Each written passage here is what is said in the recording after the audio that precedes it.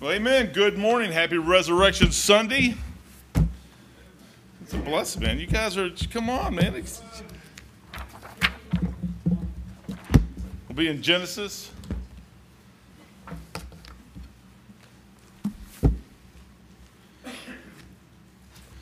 So I did talk to the camp. We got camp coming up, and I think it's a Church of Christ or Church of God. I'm not sure of the camp. Does anybody know what? Yeah, is it Anderson? Okay, so it's a Church of God camp, and they have a building up there which needs to be redone. A room. It's about a 40, maybe 30, 35, something by 20, something like that building. And they called and asked if we would be, as a church, take it on. We're the only group that goes into the camp. I got some paperwork here, but we're the only group that goes into the camp and does work, or does a group this size coming in there. So I got a couple guys, Mike, myself, Brother Rich Miller, Brother Brian Berry. A couple of us are looking at it. Joe, Andrew wants to go, and a few others. And go up there and redo this building. So I'm not sure exactly how to do it, but they don't have any money. So they want us to foot the bill for everything, which is okay. And they said what they could do is, if our camp bill is $6,000 a year, they would take 25% off of the camp bill for the next 4 or 5 years for us to recoup the money back that we would put into it. We were probably the only ones who, Jerry's over looking, but we're the only ones who use that building, but we're going to get to the place where either we're going to have to do this to this camp and help it grow and help it get back into some place where we can use it, or move someplace else. And the problem with moving somewhere else is you got to find a campground that is going to facilitate everybody coming in from distances, and also will still accommodate the same week that we have.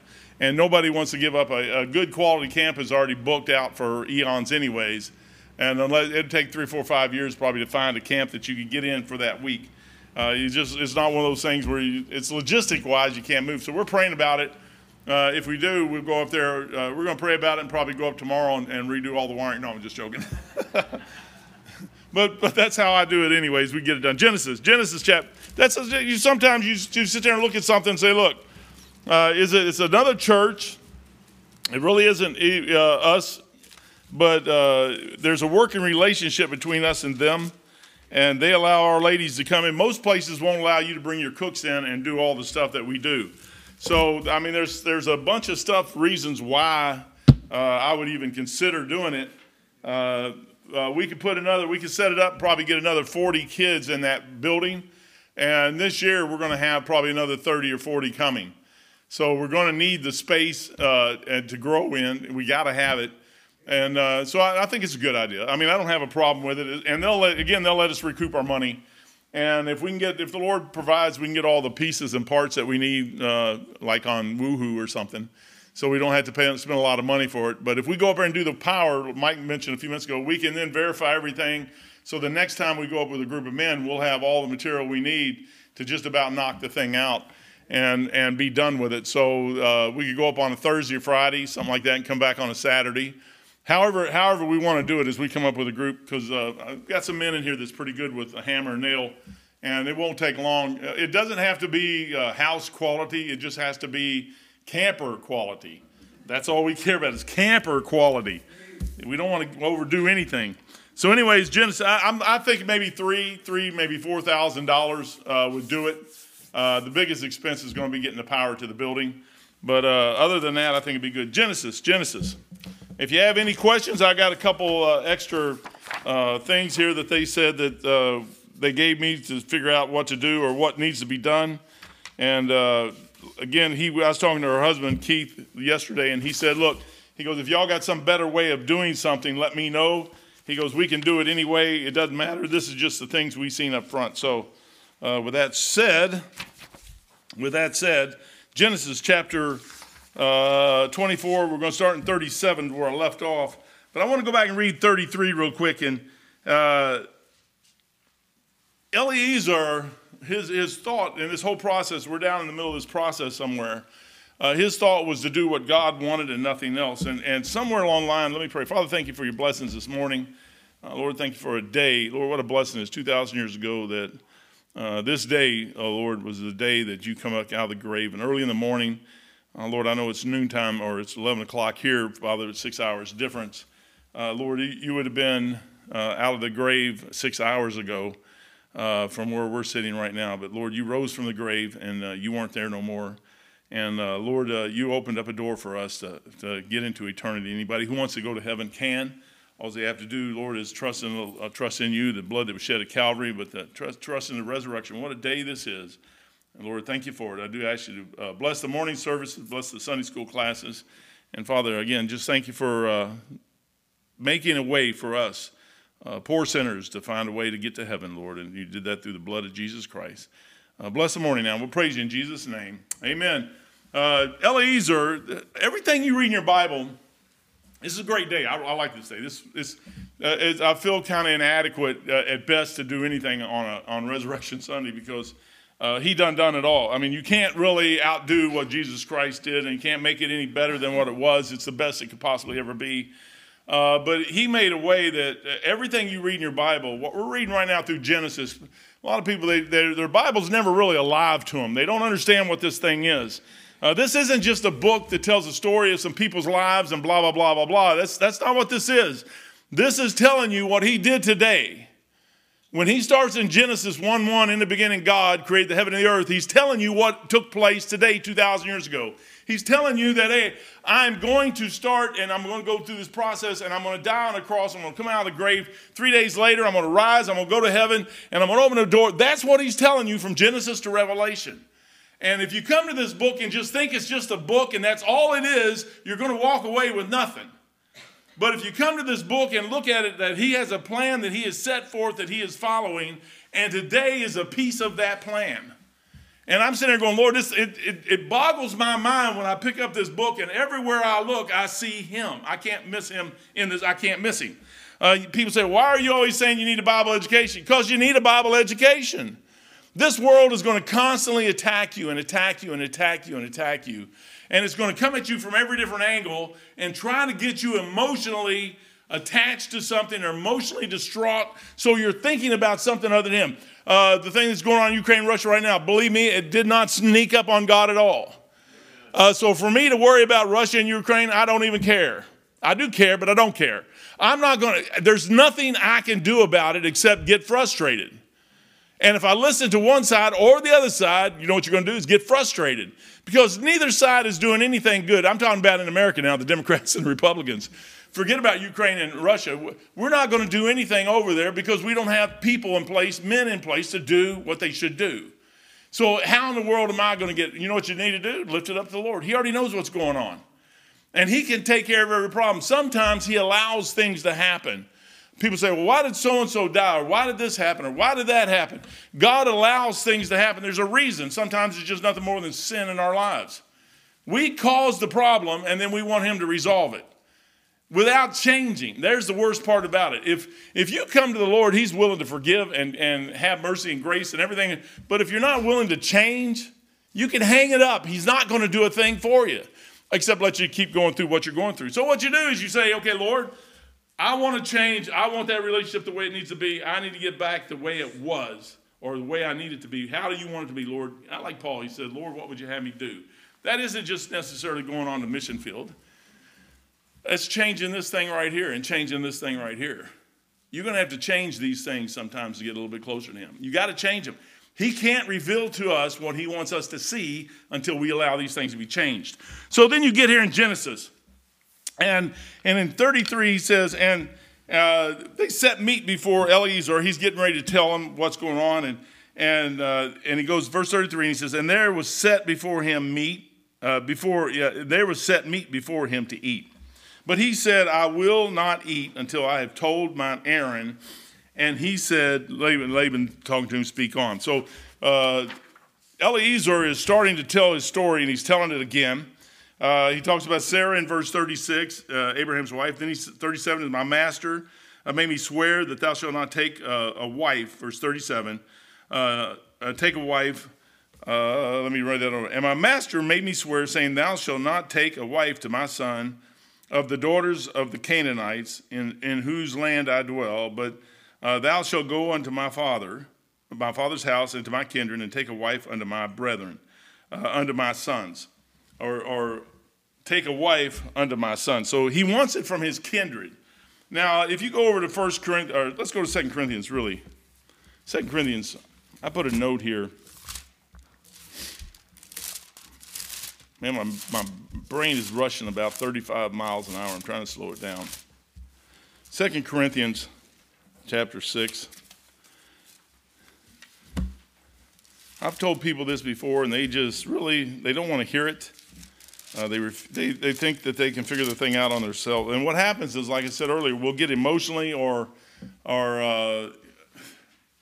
most of the time in a relationship, it's emotions anyways. We'll get emotionally attached before we realize really what's happening. And it'll mess you up in that. You have to fight that thing off. 2 Corinthians 6:14. The Lord says something right here, and you hear this verse all the time. It says, be ye not unequally yoked. Go back to 11. O ye Corinthians, our mouth is opened unto you, our heart is enlarged. Ye are not straitened in us, but ye are straitened in your own bowels. Now for recompense in the same I speak as unto my children, be ye enlarged. Be ye not unequally yoked together with unbelievers, for what fellowship has righteousness with unrighteousness? And what communion hath light with darkness? And what concord hath Christ with Belial? Or what part hath he that believeth with an infidel? And what agreement hath the temple of God with idols? For ye are the temple of the living God, as God hath said, I will dwell in them and walk in them, and I will be their God, and they shall be my people. Wherefore, come out from among them, and be ye separate, saith the Lord, and touch not the unclean thing. And I will receive you, and will be a father unto you, and ye shall be my sons and daughters, saith the Lord Almighty. Now, a lot of people say, oh, you're racist. I'm not racist at all. I don't really care. I've been overseas, and overseas is totally different than it is over here. So it has nothing to do with skin color. It has nothing to do with anything else. It has to do with unbelievers. The key to a relationship with God is not getting unequally yoked with this world, unbelievers. And what people do is I've heard people say, well, what do you think about interracial marriages? Well, I'll tell you what, I've seen Chinese people or Japanese people married to Filipino people, or Filipino people married to married, and it works. It works. They make it work, but they're not unequally yoked. If you're going to unequally yoke yourself, that means that you need to make sure, number one, that the person, I've met some good people of different countries that love the Lord Jesus Christ with all their heart. And I mean, I have no problem with that. Now, my roommate in Norfolk, Virginia, Eugene Rodriguez, tried to get me to marry his sister, or he wanted me to marry his sister. But she was out of New York, man. I knew that was not going to work at all. But she's Puerto Rican. I didn't even care about the Puerto Rican thing. She was a cute girl, everything. But man, you're talking about a hot-headed person. Woo! Her mom was bad, but she was 10 times worse. But that's just the culture they were raised in. They were raised in the Bronx in New York. So they jump on a train to go to school every day. Have you ever got on a subway to go to school? I didn't, man. I barely got on a bus to go to school. But they got on, and then muggers would come down through there and take all their lunch money. So everybody on the whole subway was full of kids, and they all give their lunch money to these guys. And that's what they were raised in. I couldn't live like that if you asked me to. I just could not do it. And when I started looking at her, I said, hey, she lives in a different environment than I'm not going to knock anything she's doing. I am from Kentucky. I'm a hillbilly. I'm used to doing certain things. And I said, this is not going to work. You know what the Lord was showing me before I even got started? Could this possibly work? Before you even get started, could it be work? Okay, number one, what do I think and what do I know? What do I believe? So many times we think, oh, if a person looks good, that's the right one. That may not be the right one. That could be a detriment to you. So you don't do it. You wait till the Lord shows you. You know what Eliezer is doing right here? He's sitting here and he's looking at the Abraham, and he says, Abraham says, thou shalt not take a wife to my son. Abraham knew it wasn't that the Canaanites was of any ethnic group that he was against. They did not believe like Abraham believed. And he knew that Isaac was not going to believe, they were not going to believe the God of Abraham. So if they're not going to believe the God of Abraham, don't even mess with them. And that's what we do. We get our flesh involved, And then we start getting emotionally wrapped up before we get to the place where we realize, what am I supposed to be doing? Resurrection Sunday's the day. You know what Abraham was planning back there? Look, the date in my Bible, back in Genesis, stay right where you're at, is 1857 BC. That's 1857 years before Christ was born. Abraham was planning for that birth. Abraham was planning for that. He didn't know what he was doing, but he was doing what God said do. He's planning for the resurrection. He's planning for the Lord Jesus Christ to make a way for every one of us to get into heaven. That's what he's doing. That's how important it is for us to do what we're supposed to do. You say, well, I don't care about my flesh. My flesh does a lot of things, man. But I mean, Lord, have you ever, Lord, I prayed for several things in my life, and the Lord said, okay, I'm going to give you that. And I'm like, whoa, wait. When I feel like he's heard my prayer. First of all, when you get access, and you know you got access, and the Lord's listening to what you say, you better watch what you say. It is the most crucial. Now you're in his presence, and you know to come boldly under the throne of grace. That's Hebrews. That means I can come boldly. I can get down here and pray. And sometimes you're going to actually get the access you're looking for. And if you get the audience and you get before the Lord and you make a petition, he's liable just to give you that. Yeah, you ever read back over in Exodus where they come out, they see the Red Sea's part. I can't even believe it. I'm like, Lord, I can't even believe it. I said, if I was there, I'd probably be one of them that did that. I said, that's what people do. I can't believe it's doing that. And he goes, the Red Sea parted. I mean, I think personally it was the deepest part of the Red Sea that it would parted, and it was deep. And I heard people say, well, it couldn't have been the Red Sea. It couldn't have been down here because the sides of the Red Sea go down too far, and they would have fallen down and all crashed at the bottom down there. They wouldn't have been able. I know God's got it. Oh, it has to be a land bridge. You know, God needs help, so he has to find this land bridge across the water somewhere that's already there. Or he made it. Well, why couldn't he make one out in the middle of the Red Sea if he could make that one up there? I don't have a problem with anything. I said, I'm thinking the deepest, darkest pit place going across the Red Sea, he split it. And these people walked through on dry ground. They didn't get mud on their shoes. They probably it didn't hurt them at all. And they walk all the way across, and they get out there, and then he gives them manna, and then he gives them this, and then they're belly aching because have you ever belly ached? Surely you've never belly ached. I mean, that's us. That's just that's emotions. We see all this great stuff that he does, and then when it gets right down to it, we forget everything and belly ache. I want quail. I want meat. Well, Moses said, should we take all the sheep and herds we got and kill them? And the Lord said, no, I'll provide the thing. And he gives them quail. He said he get quail 2 meters, two cubits deep, I think. I've heard people say, well, that's the quail flying up off the ground 2 cubits high. They're like this. I said, you're stupid, man. I said, they're stacked on top of each other. Have you ever tried to feed 2 million people? I mean, you know how much quail you'd have to feed 2 million people? But they got what they wanted. And he said before they chewed it, it was coming out their nose. Now, I don't know about you, but that's almost like vomit. Oh, I shouldn't say vomit. Yeah, I should say vomit. Vomit, that's good. They were throwing it up, and God killed a whole bunch of them. He gave them what they wanted. You know, you got to watch sometimes when you ask for stuff. Why am I asking for what I'm asking for? And is it in the Lord's will am I in his will enough to where I understand what he wants? Abraham is right there. Eliezer is right there. He does not want somebody that's going to constantly. Jacob goes down to Laban. He gets 2 daughters. He marries Rachel and Leah. Rachel steals her daddy's gods. Rachel's heart never was toward God. And even though she married Jacob, she was a detriment to Jacob. Now, Joseph come out of that. Benjamin had a lot of problems, but when you sit there and look at all that stuff, Rachel she's worldly as she could be. You know what Joseph did? Well, he went down, first of all, he went down the right place, but he chose the wrong thing. He went by sight. Sight is not always the best thing to do. There's nothing wrong with sight. There's nothing wrong with, if you find somebody that first you should be attracted to them somewhat, possibly, but don't let that be the deciding factor on what you're doing, because this world is set up for people to dress. You go by the clothes. We went down to, there's a church sitting down here, a new little church down there. And they had a little greeter out there, and there was a little girl, man. She had a skirt like way up to here, greeting people. Beth had turned her head away. And this is in a church. I mean, first of all, I'm like, I'm getting in. I'm meddling. I better shut up.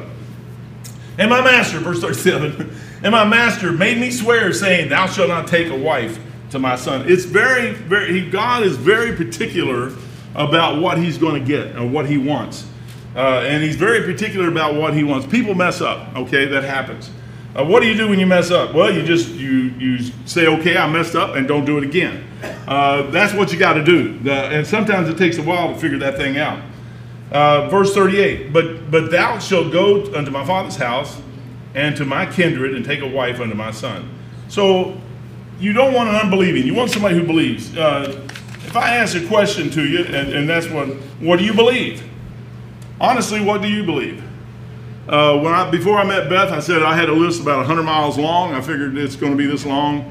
And I said, I'm a mess anyways. And I said, I'll never get a wife because I'll never find anybody. Number one, I would never find anybody who could meet that list. Number two, if I could find somebody who could meet that list, they surely wouldn't want me. I didn't think about that. I just thought, that's arrogant on my part. I'm like, does my list, I mean, if she had a list, would it be that long for me? I mean, really, honestly, when you look at it, we do some stupid things. If God is pleased with what he wants you to do, then you don't have to worry about the rest of it. He's got the rest of it figured out. There's no way you're going to figure it out 25 years from the day you meet. Me and Beth's been married for 33 years. I could not have figured out any of that 33 years. Possibly some of the Navy stuff, but that's about it. It just gets crazy. So verse 39, and I said unto my master, peradventure the woman will not follow me. Now, if God's in the thing, it'll work. If he's not, you're going to have to make it work. And if you have to make it work, if you have to change everything in your life for somebody else to get them, they're not worth having. Or you're really messed up. If you're really messed up, change what you got to change. But you ought to be changing for the Lord, not for somebody else. They should want you for who you are. People are precious. I don't think they think they're. I don't want us to think that, we're God's gift to the earth. We're not. But I'm a sinner, just like the next person is a sinner. But in the Lord's eyes, I'm precious to him. And he gives us the ability to change some things in our lives. And the relationship that we could develop with him is much more important than developing a relationship with somebody else. The moment that relationship is developed, guess what it's going to do? It's going to dictate that relationship. Let me get my morning message, man. I had a quote. See how I can find that thing, man.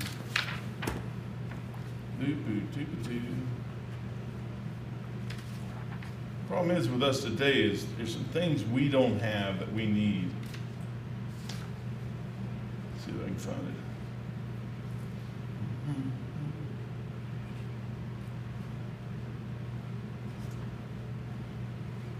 Man, I hope I put it in here. It was good.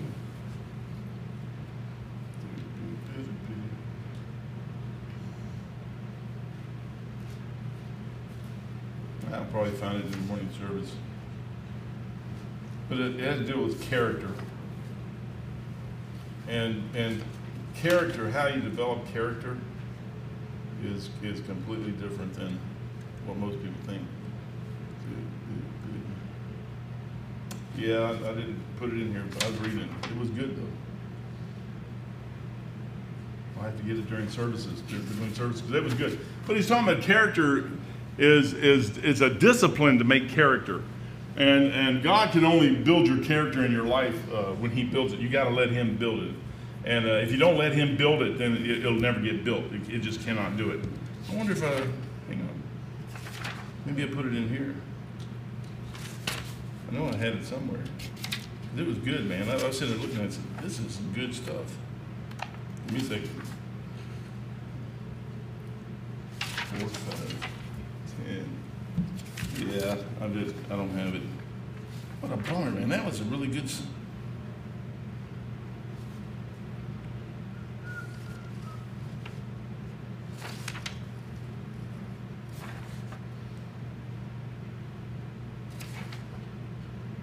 Here we go. It is here. What do you know about that? Destiny.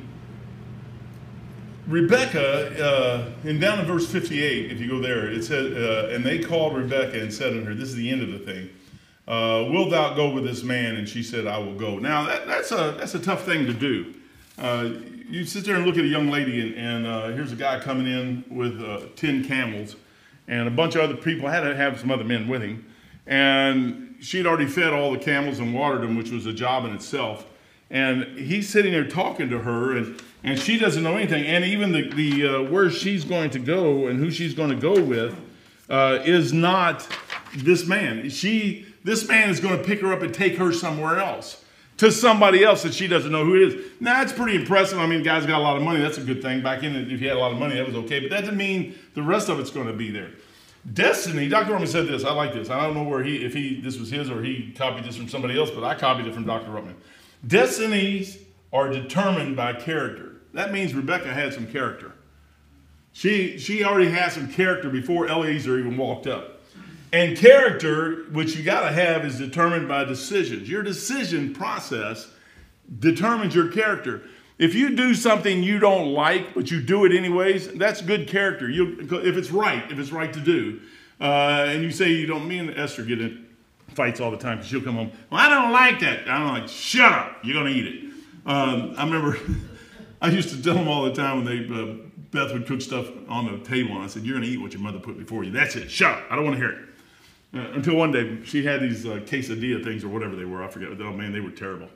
And the kids were all looking at me like, ugh. I'm like, and I haven't even tasted one yet. I don't even have seen one yet. And I'm sitting there going, you're going to eat what your mom sticks before you. You're going to eat it. You're going to eat it. You're going to shut up or else Katie barred the door. I'm coming. And then I took a bite of one and I said, okay, exception of the rule tonight, you don't have to eat what your mother did before you. I'm telling you, man, it is crazy. But character, sometimes it's developed in somebody. And Elizabeth, I used to make Elizabeth try to teach her how to eat with a fork because she'd always hold her fork wrong. Who cares how you hold your fork? If you get the food from the plate to your mouth, you've done good. You can lick it. I mean, God chose some men that lick water like a dog. He chose the ones. He goes, the ones out there, he goes, I want my soldiers. I only need 200 or 300 of them. Gideon, I only need 300 of them. But those that stick their face down in the water, forget them. We don't want them. We want the ones licking it like a dog. That's what they did. And God chose those people. Why? Because there was a quality in those people that he knew that was already developed in their lives, that if they did this, then they're looking around. They're not taking a chance of sticking their head down and not watching a sword come up behind them and cut their head off. They're sitting there looking like this. I'm ready for battle. You know what the Lord's looking for? Some people ready for battle. Destiny are determined by character. People don't get to where they're at because they just made a decision today. It's many, many years. Bill Gates is that way. If you look at Bill Gates, richest man on the planet today, I think. Who is? Musk? Yeah, Elon Musk. Okay, Elon Musk. But they're close together. They probably hate each other.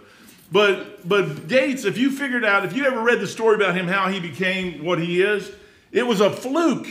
It was a fluke. But he was in school learning some stuff. And he was learning some stuff so he could play with stuff. And the things he were playing with was developed by somebody else. And they didn't want to deal with it. So Gates started playing with it over here, and the companies came to Gates. And Gates went back to that guy honestly to say, hey, look, this is yours, not mine. You should be the one working with these companies. And when the guy said no, Gates went on, and there's MS-DOS comes in, Microsoft, and the next thing you know, we're in Microsoft 11. The guy's a multi-billionaire, $100 billion of dollars is in his pocket. And people say, well, Destiny did not get him there because all of a sudden he just walks into it. Way back there somewhere, he was doing stuff that got him one step at a time where he needed to be. And then he got around people that could develop. Destinies are determined by character. Character is determined by decisions. Decisions are determined by affections and ambitions. When you let your affections and your ambitions get in the way, you can determine a destination that you should not even be going down. What you need to do is know the destination that you're going to go down before you even get your emotions and affections involved. I knew when I got saved on the back porch, I said, I'm going to serve God the rest of my life. I already knew that. I didn't know all the ramifications behind that. I didn't know what it was going to cost me to do that. I didn't know how much pain and agony it was going to be, but that's what I said I was going to do. And that's what I did. And I've been doing it ever since. So Rebecca here is making a decision. And she's making a real tough one. And she's going to have to make some tougher ones as things go on. But this one right here, the girl's got some character. And so let's go back to 42. And she's sitting here, and guess what? That's free will. That's you. You know, when you got saved, you had to make a choice. You may not have realized all the stuff that you were going to do when you made that choice, but that background back here, I got saved on the back porch. I was still drinking and smoking and all that other stuff. Drugs were in my life to some degree, not a whole lot, but they were there. Didn't think nothing about it. It's in everybody's life at the time. Probably is even worse today. And I'm sitting there looking at this thing, and I'm sitting there going, Lord, this is what I want. He said, okay, first thing's going on is drugs are going to go away completely. Out they go. He lets me smoke and drink for another 4 or 5 years. 4 years later, drinking goes out the window. The next year, smoking goes out the window. 5 years into this thing, I'm not smoking, drinking, or doing drugs no more. I was sitting here this morning looking at something from Pacific Garden Missions, and they have lines of people, and really it's a blessing, man. They're feeding people, but if you stop and think about that thing, the lines of people that are out there are just people that their lives have fallen apart. Because and you can't blame society on that. It's decisions they made. Now, you can help them, but you know what I found out is most of those people you help, you can never get them out of where their mindset is not where it needs to be. You're going to have to go back and break that mindset all the way back down to where God is right, I'm wrong, and the relationship is right here, and God can now start changing that life. If I've seen parents do this. I don't do this. I try not to do this. I try to stay out of it. My kids come up to me, if they need something, they're on their own. If they can't develop something themselves, that's tough. If they want to borrow something, I can help them. But I mean, you got to sit there and watch sometimes. You help somebody and you'll never solve their problem. All you're going to do is continually help them and continually help them. You're not solving the problem. We're not ready to identify the problems in life. And that's what I was looking. I seen that at their kitchen. They feed all kinds of people. They were talking about how many hams, how many turkeys, and everything else they're going to do for Easter. That all emotionally sounds great. But when Noah was in the ark and they shut the door, there's millions, if not billions, of people on the outside. Every one of them died. I'm sure Moses or Noah was emotionally distraught about that. God wasn't. He gave them all a chance, and they refused to do it. Brethren, if a person's not going to, Rebecca was ready before Eliezer ever got there to do something that was phenomenal. I'd say phenomenal. It was great. It wasn't just, you can't ever get to the place where you shut God out and all the options are off the table except what you want. What you got to do is you got to be ready all the time. You know where missionaries come from? We got this boy right there, young man in our church that his dad was a missionary. He was on the field with him in Ukraine. And they did what they could do, and they were there, 27 years, 28 years? 30. I think my dad's been there for nearly 30 now. Okay, 30 years. You said, what would drive a young man, and he was a young man, and his mom was a young man when they were down school with us. What would drive a man to do that? Just up and chunk everything and go on the mission field to Ukraine or anywhere. I got another friend that's over in Africa right now, Mike Dobbins, and he's been there. We were in class together. He's been there ever since. I mean, what would drive somebody?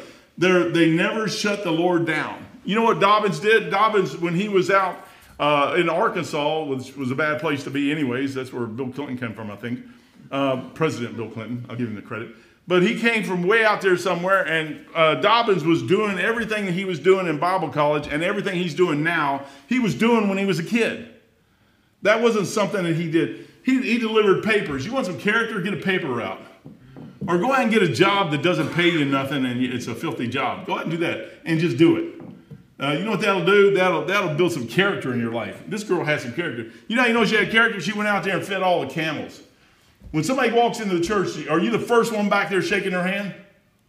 Well, that's a pastor's job. There's the problem. If you didn't see that problem right there, then there's the problem. You have no character. You say, why? Because you're willing to be the servant. Why do you think Dr. Peacock preaches on the towel and the feet washing thing? Exact same thing. Jesus Christ, the Lord Jesus Christ, got down and washed the devil's feet. He knew Judas was going to be the devil incarnate. There he is right there, and he washed his feet, along with Peter that was going to deny him. And exactly what was going on. Brother, it's a servant. You got to have a servant to attitude. I got 5 minutes. Jerry's getting ready to 4 minutes, so he's going to ding me.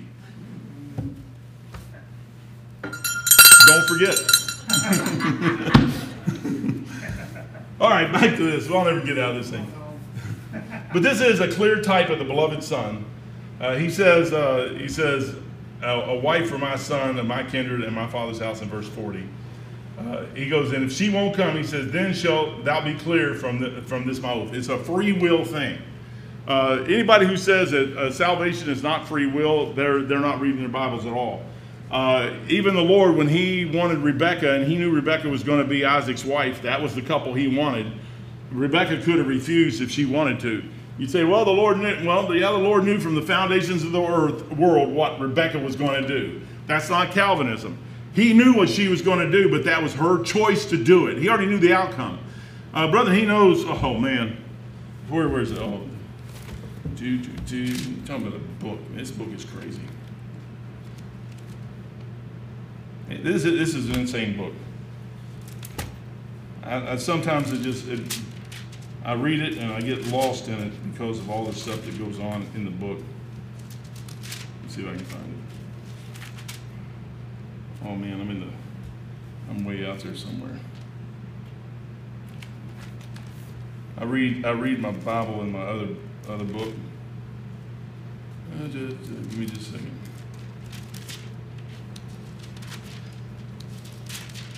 I didn't mark in here.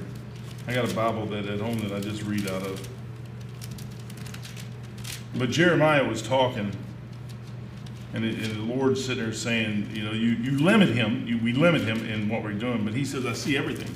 I see it all. I see everything that you could possibly see. You can't hide nothing from me. No matter where you go, you're not going to hide. You can go into the rocks. You can go anywhere you want to go. Back to Genesis. You can do whatever you want to do. You're not going to get away from me. I know what you're going to do before you ever do it. And if you do the right thing, that's because somewhere back in your life, somewhere character was starting to be developed there. And you've heard something, and here's how you develop character. You hear something. You can be all messed up and screwed up, and that's okay. But you got to hear something and realize that you're the problem. 99.9999999% of the time, you're the problem, not me. If I look at somebody else, I'm the problem. I'm the problem. I'm always the problem. I feel like it's me all the time. It's me. It's somebody else. I've had preachers come and say, Mike, quit taking the blame for everything. It's simple to do. If I take the blame, I'm done with it. What part did I have in this mess? If I had some part in this mess, then I need to own up and own what the mess I made is. Then what I can do is I can correct myself. I can't correct anybody else, but I can correct myself and develop myself the way the Lord wants me to develop. What you're doing at that point is somewhere down the road, that's what Rebekah did. Somewhere down the road, the Lord's going to start working in your life. And when he does, you're going to start understanding exactly what he wants, not what you want. Sometimes your wants and his wants will line up, but sometimes they don't. And you got to have enough character that you'll go away from the thing. You got 1 minute. Jerry's going to ding me. I know he is. He goes, but he told him, he said, if she will not come. You know what a lot of us do is the Lord tells us what to do and we just won't do it. He tells you what to do, but it's just too hard. I can't do it. Oh, I got to ride a camel. Could you imagine Rebekah looking at the camel and saying, man, I got to ride a camel. I wonder which camel. He's probably going to put me on the one that's worse. Probably the most uncomfortable camel that you could probably put on. He's going to throw me on a camel. No, if Eliezer came all that way, he's probably got the special camel for her. And he's got the special little everything, the nice padding and everything else that she can ride all the way back. But she could have come up, well, all my friends are here. I've heard kids say, well, all my friends are at school and at the school I go to. Who cares? You know what you do? You find out in life you'll have lots of friends, man. I've got friends everywhere. I've got enemies everywhere too. And guess what? If they're really your friends, they'll be there when you get back. So you don't have to worry about that thing. But he's telling him, he says, look, Abraham's saying, if she will not come, then you're free from the oath. The Lord did not override Rebekah's free will. Free will, and I'll be done right here. 1 minute. Look at this. I knew Jerry would do that. The power of acting without constraint of necessity or fate. The ability to act on one's own direction. What the Lord will do is give you a direction. You have to do it. I've done that for 43 years. I've watched different things. Have I done the right thing? Nah, probably not. I get to heaven. He says, well, you should have went this way. But since you didn't and you went this way, I knew your heart was right. So down the road somewhere, I made another way for you to come back this way and get you right back where you need to be. It would be really nice if we could just say, what is the Lord's will for my life? And then you hear this, it is to do what I say. I mean, Moses had it. I wish I had a fiery bush I could go talk to. Wouldn't it be great that in your backyard you have a bush that's out there burning all the time and it never burns up, and you can just go out there anytime you want to and say, hey, Lord, what? Take your shoes off. It's holy ground. Okay, I got that. Maybe after a while I would learn to just come up barefooted and not have no shoes on and learn something. Okay? Then you get in front of him and he tells you what to do. And you do it. That's what Moses did. But see, it don't work that way, because Moses, he said, hit the rock. He did it. Then he said, hit the rock again, or talk to the rock. And then he hits it again. Sometimes, anger, emotions get involved, and you make the wrong decision, and it costs you out there somewhere. I was talking to someone the other day, and I said, it's going to cost you. And they didn't want to believe me when I told them that. And now it's costing them. And I've seen people over 43 years. I've seen things in my life where it cost me because of a decision I made. I've learned through those trials. Trials are great, by the way. I got to stop. Trials are great, and tribulation is great because you learn through it. You learn. If you're willing to learn through that, what it's going to do is it's going to make a better man or woman out of you. Father, thank you for your blessings today. Thank you for, I thought I was going to get a lot further through this than I did, but Lord, Rebecca